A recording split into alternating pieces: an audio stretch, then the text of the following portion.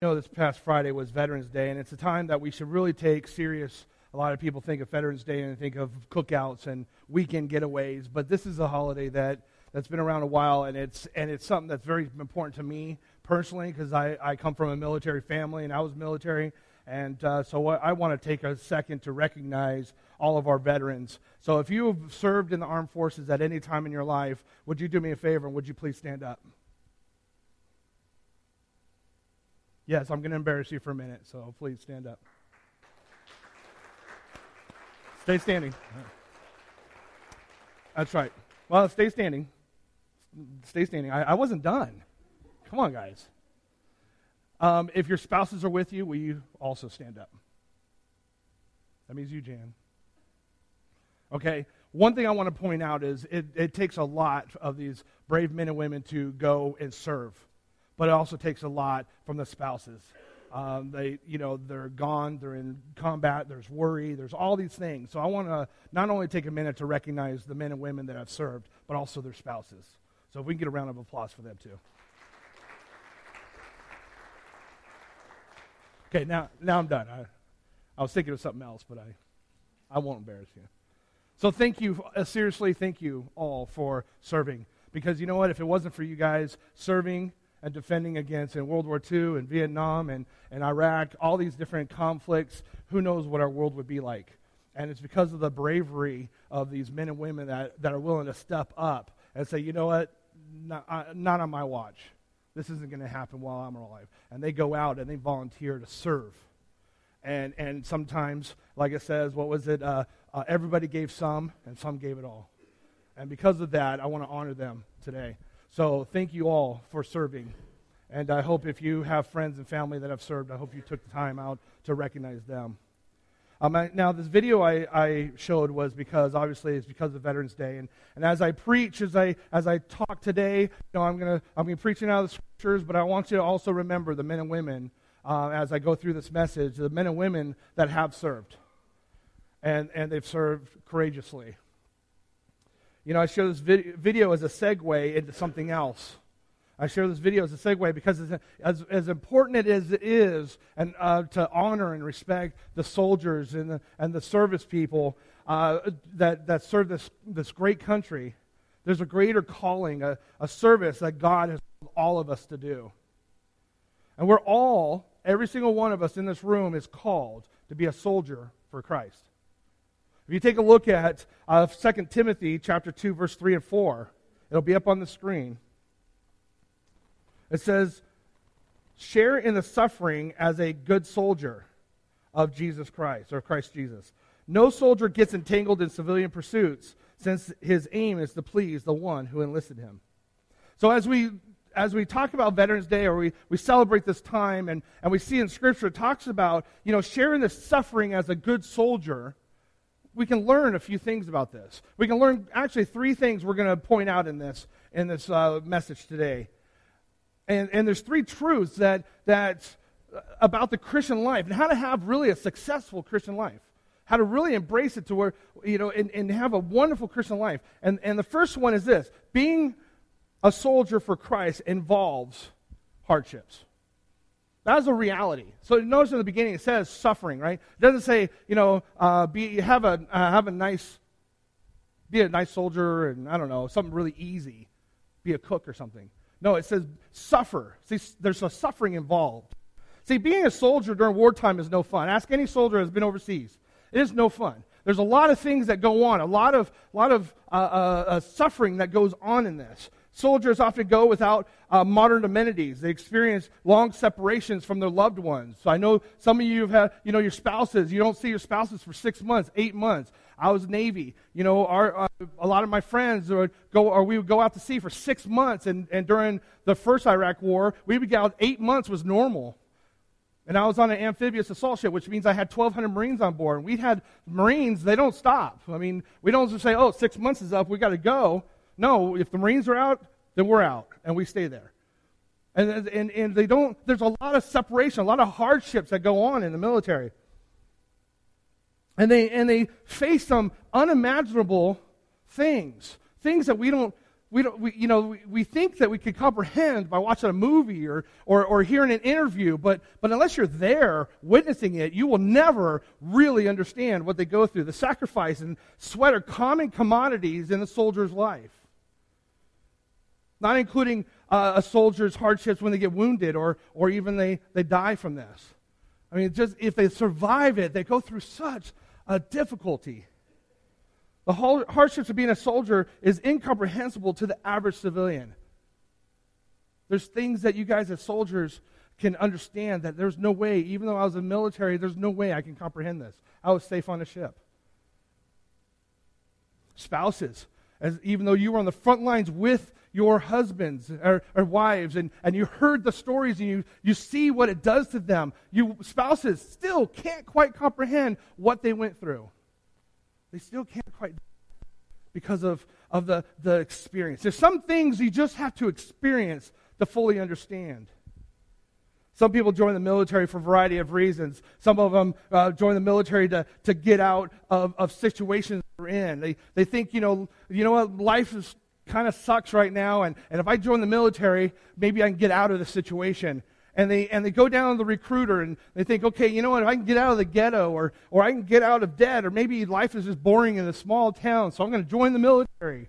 And I'm going to go see the world and have an exciting life. So what they do is they run down to the recruiter's office, and the recruiter sits there and tells them, and I remember my recruiter, and he told me all kinds of wonderful stories about the military. And he tells you, all these great things, a steady paycheck, and he tells you that you won't be laid off, depending on who's the president. You'll have pride wearing this uniform. You can move up the ranks. The sky's the limit. You can go anywhere. You can become an officer if you want. Whatever it is, they tell you all these wonderful things. They tell you about the educational opportunities, and you can see the world and the benefits of when you get out, and the GI Bill and the college funds and the get a home loan really easy, and all these different benefits of being a veteran. And it's only after they join and they get in, they realize, whoa, wait a minute here. This isn't quite what he said. He sold me good because things aren't quite the same. This is not what I expected. The reality of these harsh situations that they face, these hardships come to mind. And the first is right at basic training. They get into basic training, and it's hard work. You have to adjust, and you have to not only run miles, and I remember I hated running. And I was in football, and I hated running then, and I hated running in boot camp. But I had to run 3 or 4 miles to get ready for the test at the end of boot camp, and I hated that. And you have to run, and there's these hardships. You have to adjust to being told what to do, when to do it, and how to do it. And you're separated from your loved ones for the first time maybe in your life. And there's all these changes, and you're faced with danger for the first time.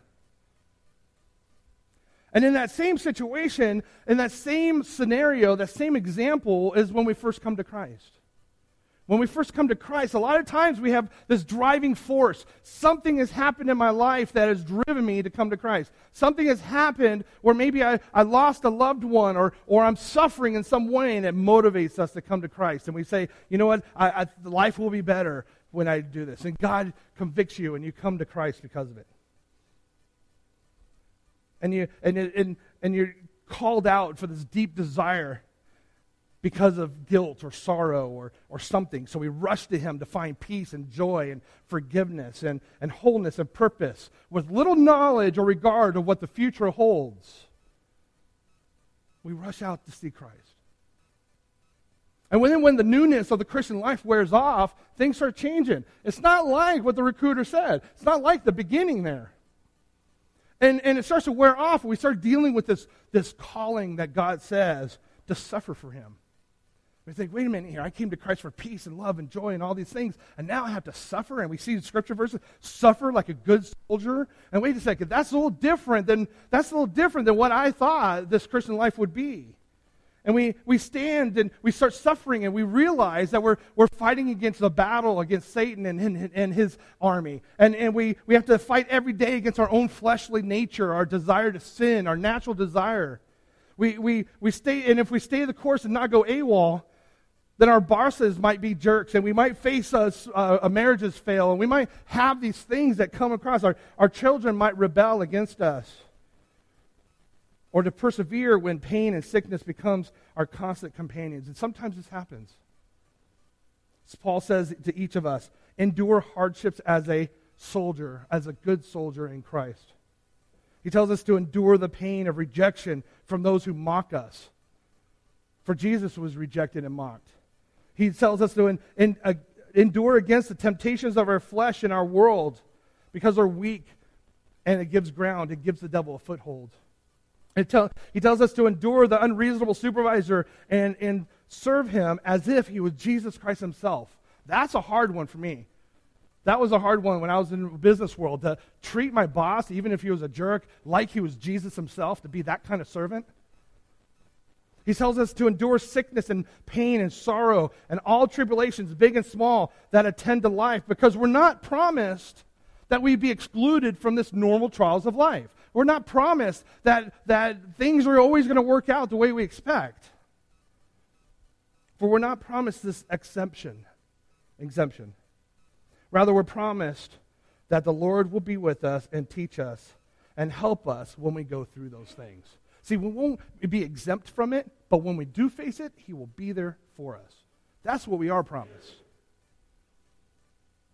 Somebody sold you a bill of goods if you think Jesus promises an easy life. The Christian life is not an easy life. It is not, tell that to Job when he lost his family and wealth and his health and literally everything. The Christian life is not easy. Tell that to Stephen, who was the first martyr, who was stoned to death. Rocks, not marijuana, rocks, okay? Somebody took rocks at him, chased him out, and threw rocks at him until he died. Tell that to Paul, and all the things that he went through. Take a look at 2 Corinthians. It'll be up on the screen. 2 Corinthians 11, verses 24 through 28. This is what happened to Paul. He gives an example here. 5 times I received at the hand of the Jews the 40 lashes less one. Okay, that 40 lashes less one is what Christ did when he was, right before he was crucified and he was beaten. That's the 40 lashes he's referring to. He had that 5 times. 3 times he was beaten with rods. Once he was stoned. 3 times he was shipwrecked. A night and a day I was adrift at sea, on frequent journeys, in danger from rivers, danger from robbers, danger from my own people, danger from the Gentiles, danger in the city, danger in the wilderness, danger at sea, danger from false brothers, and toil and hardship. Through many a sleepless night, in hunger and thirst, often without food, in cold and exposure. And apart from other things, there is the daily pressure on me of my anxiety for all the churches. All of that he went through. And as we know, Paul is one of the great apostles. I mean, when we look at how much he wrote of the New Testament. So when we think of Paul, we think that he's a mighty man. And look at what he went through. Look at the things he went through. And on top of that very last verse, it says, and then not only all those things happen, but on top of that, I have anxiety for the churches because I want the churches to come to Christ and grow in the grace and knowledge of Jesus. So not only did he go through those things, but the whole time he's worried about the churches. See, some preachers preach about a prosperity gospel. You see them on TV. If you send me in $100, I'll give you this prayer cloth, and you can, your life will be blessed beyond means. And they give these testimonies of giving money and how much money they got back from it. And that is not even close to what the Christian life is about. They say, the Christian life is a bed of roses. And if some suffering is happening to you, they say that it's because of sin in your life. Now, sin can cause suffering, don't get me wrong. But a lot of times they'll blame you for the suffering, and they blame you, and they say, if you would just stop suffering, your life would be great like this, like mine. Look at my Rolex, look at my Bentley. That is not what the Christian life, that's not what the Christian life is about. They say that you can get whatever you want from life through Christ and pretty much he's a genie in the bottle. And if you pray hard enough, I know of a pastor who for years preached this gospel, and his wife got cancer, and so he had a choice here. Do I rebuke my wife, or do I rebuke what I've been teaching? Because according to him, his wife is suffering because of the sin, and she doesn't have enough faith to heal her. And so you know what he ended up doing? He ended up chastising her in public and said, you know what? You don't have enough faith, Miss Wife. And he chastised her right there. That is not what the Christian life is about. He's not a genie to make you happy. It's like a recruiter who remembers to tell you all the good things about the military, but forgets to tell you about the other things that come convenient. The other things that come along. He conveniently leaves out the danger, the conditioning, the long hours, and the fact that the army and the military basically owns you. They forget to leave out part of that. They forget to leave out those key things. Folks, God has one overarching purpose in your life. One overarching thing in your life to do in your life, and that is to make you holy. I want you to listen very carefully. It's going to be up on the screen, but I want you to listen very carefully to what I'm about to say. Jesus is more concerned about your holiness than he is about your happiness. He will sacrifice your happiness to achieve your holiness if he has to. I want to hear this again. Jesus is more concerned about your holiness than he is your happiness. And he will sacrifice your happiness to achieve your holiness if he has to. See, if you're facing a tough time and you bail out, guess what? You might get some temporary relief. If you go AWOL, you might get some temporary relief for that moment. But in the long run, you'll suffer. See, you'll suffer the same thing over again. You see, God doesn't let his kids go. If you're a child of God, he will not let you go. He will put you in situations to bring you back. See, Jesus promises, I will never leave or forsake you. I will never leave you or forsake you. That's a comfort in times of trial and tribulation, but it's also protection against sin and rebellion. People misunderstand that doctrine of eternal security. What that means, what the doctrine of eternal security basically says is that once you're saved, you're always saved. Once you've made that commitment to Christ, you will always be sealed by eternity. And how that comes from is the sealing of the work of the Holy Spirit. It's like the old kings with the ring, and he puts a seal on it. And he says, you know what? You're mine. I own you, and you can't do anything about it now. And if you try to leave, you know what? I'm going to do something about that. See, a lot of times people think that eternal security means I can do whatever I want. I can just walk around. I can sin any way I want. And you know what? I'm saved and secure, so I can just live the way I want. But you know what? The beautiful doctrine of eternal security is that the believer, that if you are truly born again, no matter what you do, God never stops seeking you. No, he'll never stop working in your heart. He'll never stop bringing pain to you if that's what you need to bring you back to him. He never stops pulling you back into his domain, and he never, ever, ever, ever gives up on you. See, if you go AWOL on God, I got news for you. He won't accept your resignation. He won't do it. He will do everything in his power to get you back.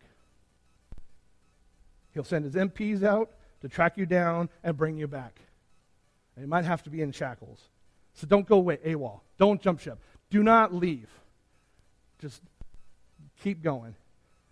Endure the hardness. Endure the hard times. Endure the rejection. Endure the travails.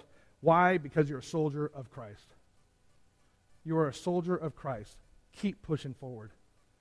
What happens when a soldier retreats against orders?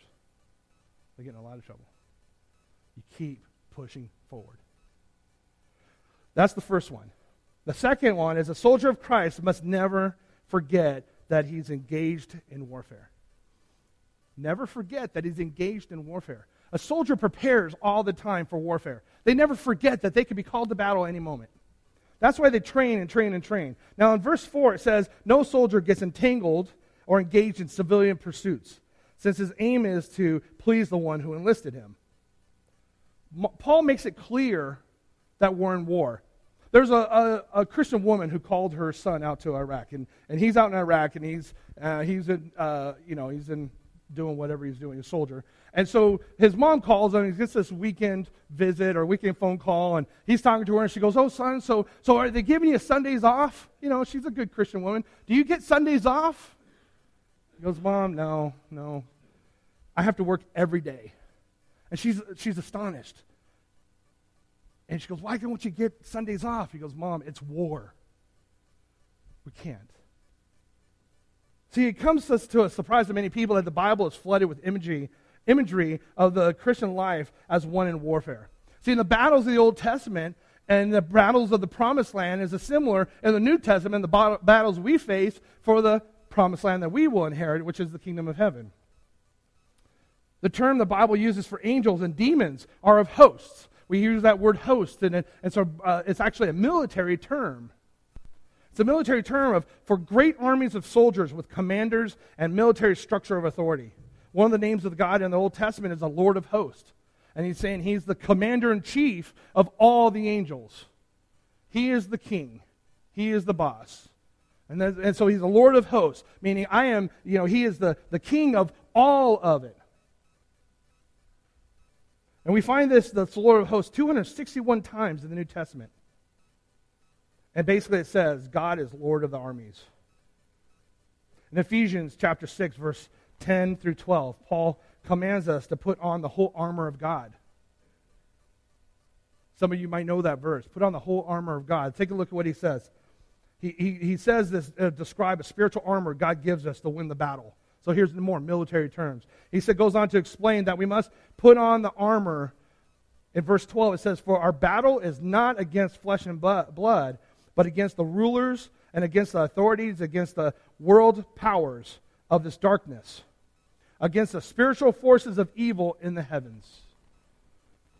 It's a spiritual battle that we're preparing for. He goes on in 2 Corinthians chapter 10, verse 3 through 6. He says, "For though we live in the body, we do not wage war in an unspiritual way. Since the weapons of our warfare are not worldly, but are powerful through God for our demolition of strongholds. We demolish arguments and every high-minded thing that is rising up against the knowledge of God, taking every thought captive to obey Christ. And we are ready to punish any disobedience once your obedience has been confirmed." See, at the end of Paul's life, he goes on in Timothy chapter 4, he says, "I have fought the good fight." See, out of all those things that he did, he was talking about that there's a war going on and there's a battle over our minds, over our lives. There's a battle. If you're not a Christian, there's a battle over your soul. If you are a Christian, there's a battle over making you less effective. They're trying to keep you from serving God. There's a battle that goes on. And Paul says, you know what? I have fought the good fight. These are all references to the military. I can go on, but it suffices to prove this point, that we have a real enemy. And in this world, we have real weapons and a real plan. On the outside, this world is aligned with Satan and his bidding. On the inside, we fight our sinful nature. So on the outside, we deal with lying, cheating, just all these different, look at the riots going on right now, all these things going on. We deal with that on the outside. But on the inside, we also struggle with sin and struggle with our own inadequacies. And we have this nature inside. So we battle this out, and there's a constant battle going on in our lives. See, the war on the Christian cause is real. Every day we battle against pride, anger, selfishness, envy, deceit, lust, gluttony, materialism, hypocrisy, bitterness. Never forget that we're in a war. It's a real battle. It's a real war. Never forget, always be preparing and fight the good fight. Never give up. And the great thing is, we have the Lord of hosts that is on our side, and he will win the battle in the end. So the third thing, what we can learn from this, is I want you to see that a soldier of Christ watches his engagements, the affairs that he has. He watches what he does. The verse 4, it says, no soldier gets entangled in civilian pursuits, since his aim is to please the one who enlisted him. Sometimes soldiers will complain about being in the military. They'll complain that the army owns us. And they'll complain about this. They'll say, oh, you know, they just tell me what to do, and they'll gripe and moan. I'm sure if you've been in the military, you know what I'm talking about. You always have that one guy that's always complaining about it. Sometimes they like to be more involved in other things, but the mission of the military is all-consuming. When you're full-time active duty, your life is military. You'd like to think that family and all these other things are central, but really, if you get called, you're going. If you get that phone call, we're shipping out next week, you're going. You don't have a choice. So they have to limit their engagements with non-military life. So when you're in the military, you know, I think of like Navy SEALs go on these missions like very last minute, right? Or these special forces guys. What they'll do is they'll have these opportunities where they'll be called and they have to drop everything, and literally they only have a day or two to get ready. And I don't know if it goes even faster than that, but I do know it goes really fast. And they have to drop everything and go. See, so when they're living their life, they try to live their life the best they can, but there's also limits, you know. They can't sit there and go on a cruise, or they have to really watch what they do because of their jobs, their careers. And so they have to be careful what they do in their civilian life. But guess what? Our commander-in-chief, Jesus Christ, does own us. Paul said in 1 Corinthians chapter 6, verse 20, you are bought at a price, so glorify God in your body. You are bought at a price. He does own us. Christian, if you're a follower of Jesus Christ, he owns you. Paul warns us not to get entangled in the affairs of this life. He warns us that you know, this life that we're living now is not the primary, most important thing. What's important is your relationship with Christ. See, really, if you think about it, outside of serving Jesus, what more is there really in life? Because when we die and we go to heaven, we're going to be spending there for eternity. So in this world, really, what's really more important than serving Jesus himself? See, there's nothing inherently wrong with sports and television and hobbies and material things. I mean, none of that inherently is problematic. But if you're so entangled in those things, if you're so wrapped up into those things that you don't have time to serve Jesus where he's calling you, you're wrapped up in all these outside things so much that you can't serve your Lord himself, then they become idols in your life. They become idols in you. You start worshiping those things instead of Jesus. You start worshiping my time watching football than serving him some way. See, the first commandment is, thou shalt not have any other gods before me.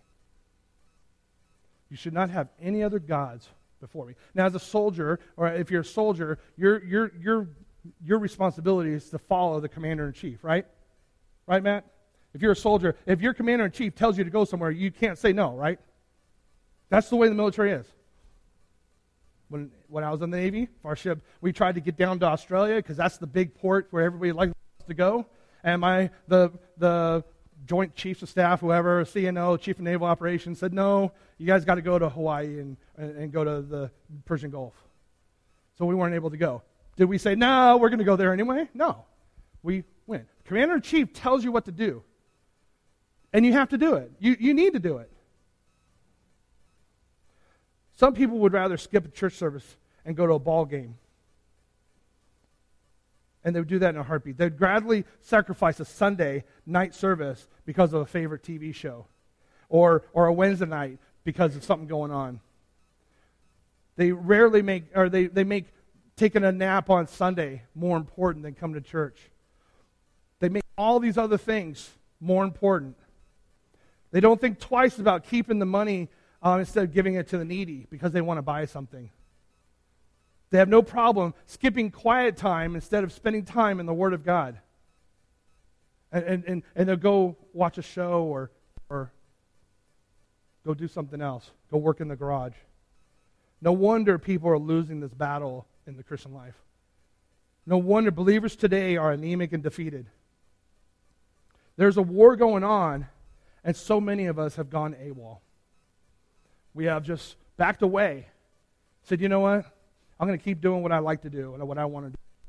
And we're going to ignore the commander-in-chief. God says to not put anything before, any other idols before me, but yet we do that. We put a ball game in front of church. And it's not just church. I'm talking about serving God. When I say church, I'm talking about serving God. We put all these other things in front of it.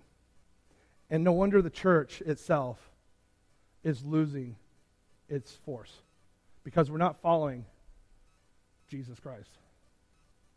Paul says in Romans chapter 12, verse 1, he says, I appeal to you, therefore, brothers, by the mercies of God, to present your bodies as living sacrifices, holy and acceptable to God, which is your spiritual worship.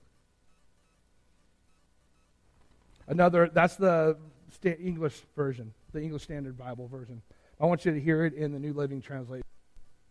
And so, dear brothers and sisters, I plead with you to give your bodies to God because of all He has done for you. Let them be a living and holy sacrifice, the kind He will find acceptable. This is truly the way to worship Him. I loved how that sounds. So different. I plead with you to give your bodies as living sacrifices. See, we're soldiers for Christ. And a soldier shouldn't be sitting on the sidelines. A soldier should be preparing for battle or being engaged in battle. We should be training others. We should be working on the battle plan. We're going to watch a video of some soldiers, some real soldiers, real vets. And I want you to hear what they have to say about this. Take a look. I was excited. I volunteered to go into the military. I was gung-ho. 19-year-old kid, wanted to serve my country.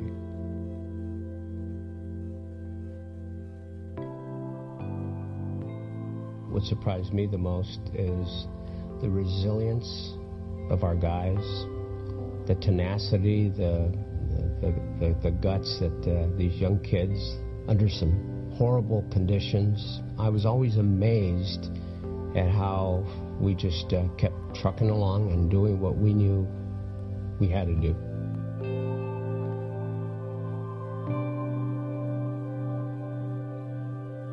God had been so great to me and got me through some severe combat things. I mean, rockets flying over you and bullets and things of that nature. You know, a lot of my friends, they didn't come back. The agreement that we made with the NATO alliance is that we're not bringing any Bibles, any crucifixes, anything like that. We can't bring anything of religious Christianity into Saudi Arabia and Kuwait. He said, but I'm going to allow you to bring your Bible because I know your background and I feel you're sincere. So we started having church services. Then the next week we had a service, and then another service and another service. And a couple of days before the ground war, I was having a service at the Kuwait border, and we had 2,500 people at this service. They said it's the largest Christian service recorded in the history of Saudi Arabia. We had Saudis, Kuwaitis, different countries were in the service. They showed it on CNN. My dad saw me on TV.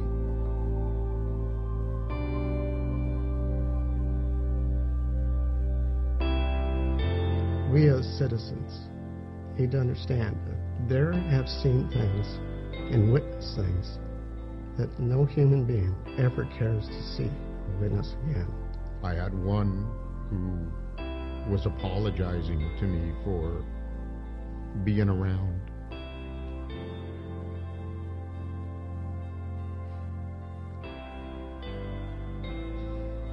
When a mortar round exploded, and he's apologizing to me. And he's saying, I'm sorry, sir. I'll do better next time. When I get better, I'll come back. I'll make you proud. And I told him, I am proud. And he died just minutes later.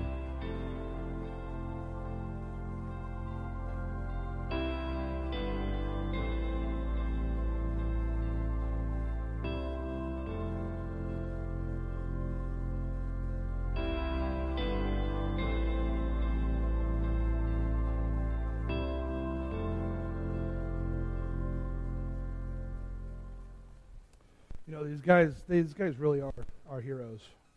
I have a lot of. When I was in the Navy, I was just a regular sailor. I had a nice cushy job, and then I got a little trouble.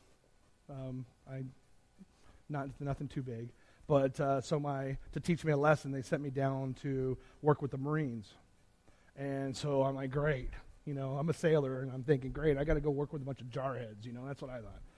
So I walked down there with the Marines, and I'll tell you, I learned a whole new respect for them. We had 1,200 Marines on board. We have Force Recon. We had some recon teams. Force Recon's like the Marine Corps Special Forces. We had those guys. We had a bunch, those Zodiac rafts. We had a team for those. I mean, we had a lot of cool stuff down there. And I saw these guys. I saw these guys working together as a team, as a unit. And I remember seeing this E3, which is like really low on the totem pole, telling E1 to do something. And he's like, yes, I forget, it was a corporal or something. He goes, yes, corporal. And he did it. And now in the Navy, an E3 tells an E1 to do something, we're like, you're the same as me. But in the Marine Corps, it was, you listen to your chain of command. And I just love these guys. I really do. The Marines, sorry if there's any Army guys, but the Marines are awesome. I love what I saw in there and those experiences I had. And I'm sure the Army is very similar.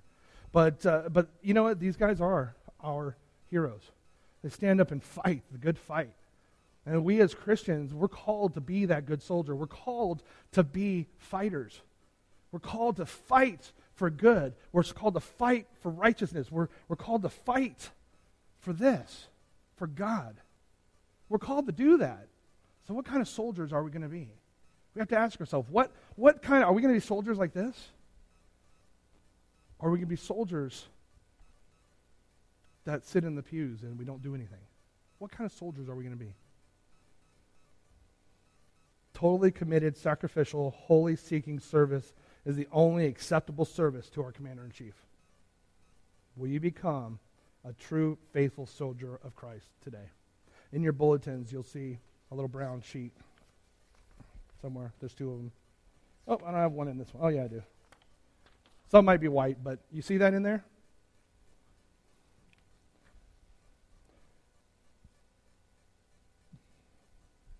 Let's read it together. And I know it's a little long, but I think it's worth it.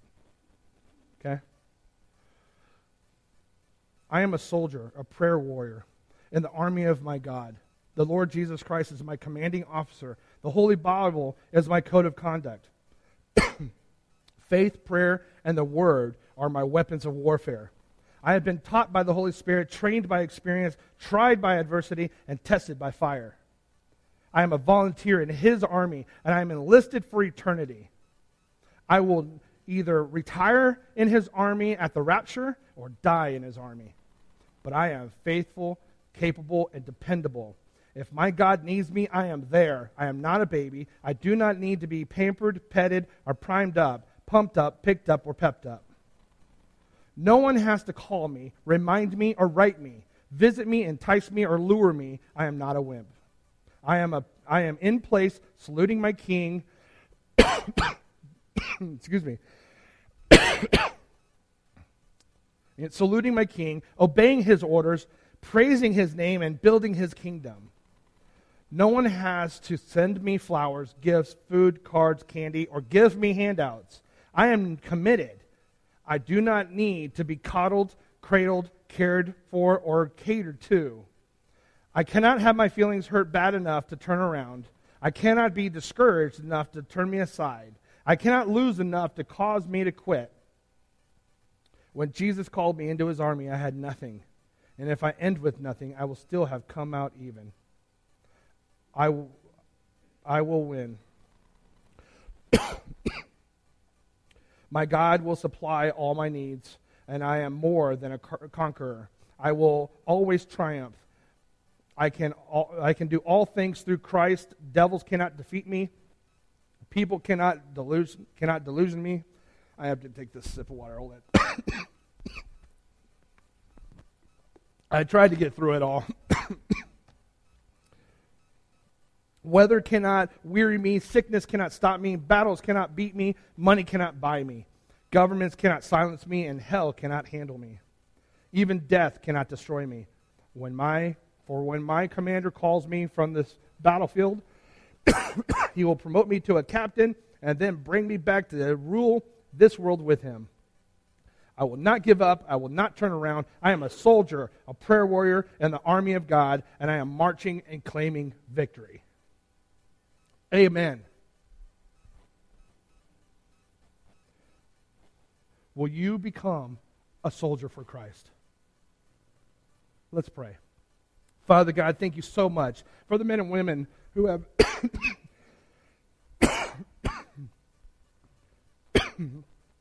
thank you so much, Lord, for the men and women who have sacrificed as soldiers and sailors and military personnel in our country, because with them we have freedom in this country.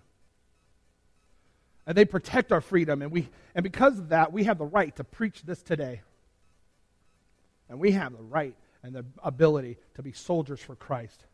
And we want to use these guys, these men and women, as our examples, and the people of the Bible as examples of what it means to be a true soldier, a good soldier, fighting for your cause.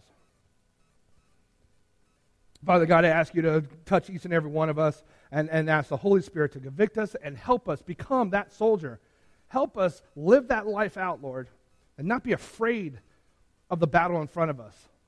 And if we are afraid, we know that you will be there with us to go forward, to fight the good fight. And so we ask you, Lord, to work in our lives so we are able to do that. Because we only want to serve you as our commander-in-chief, as our Lord, as our God. And nothing else is important in life other than serving you. Everything else should fall by the wayside in comparison to serving you. I know that sounds like a lot, Lord. And it can kind of be overwhelming to think, I'm going to give 100% of my life to you. But that's what you asked for. And that's what we want. We want to serve you, Lord. So we ask you to continue to help us do that. Help us be good soldiers. We love you, Lord. And we ask these things in Jesus' name. Amen.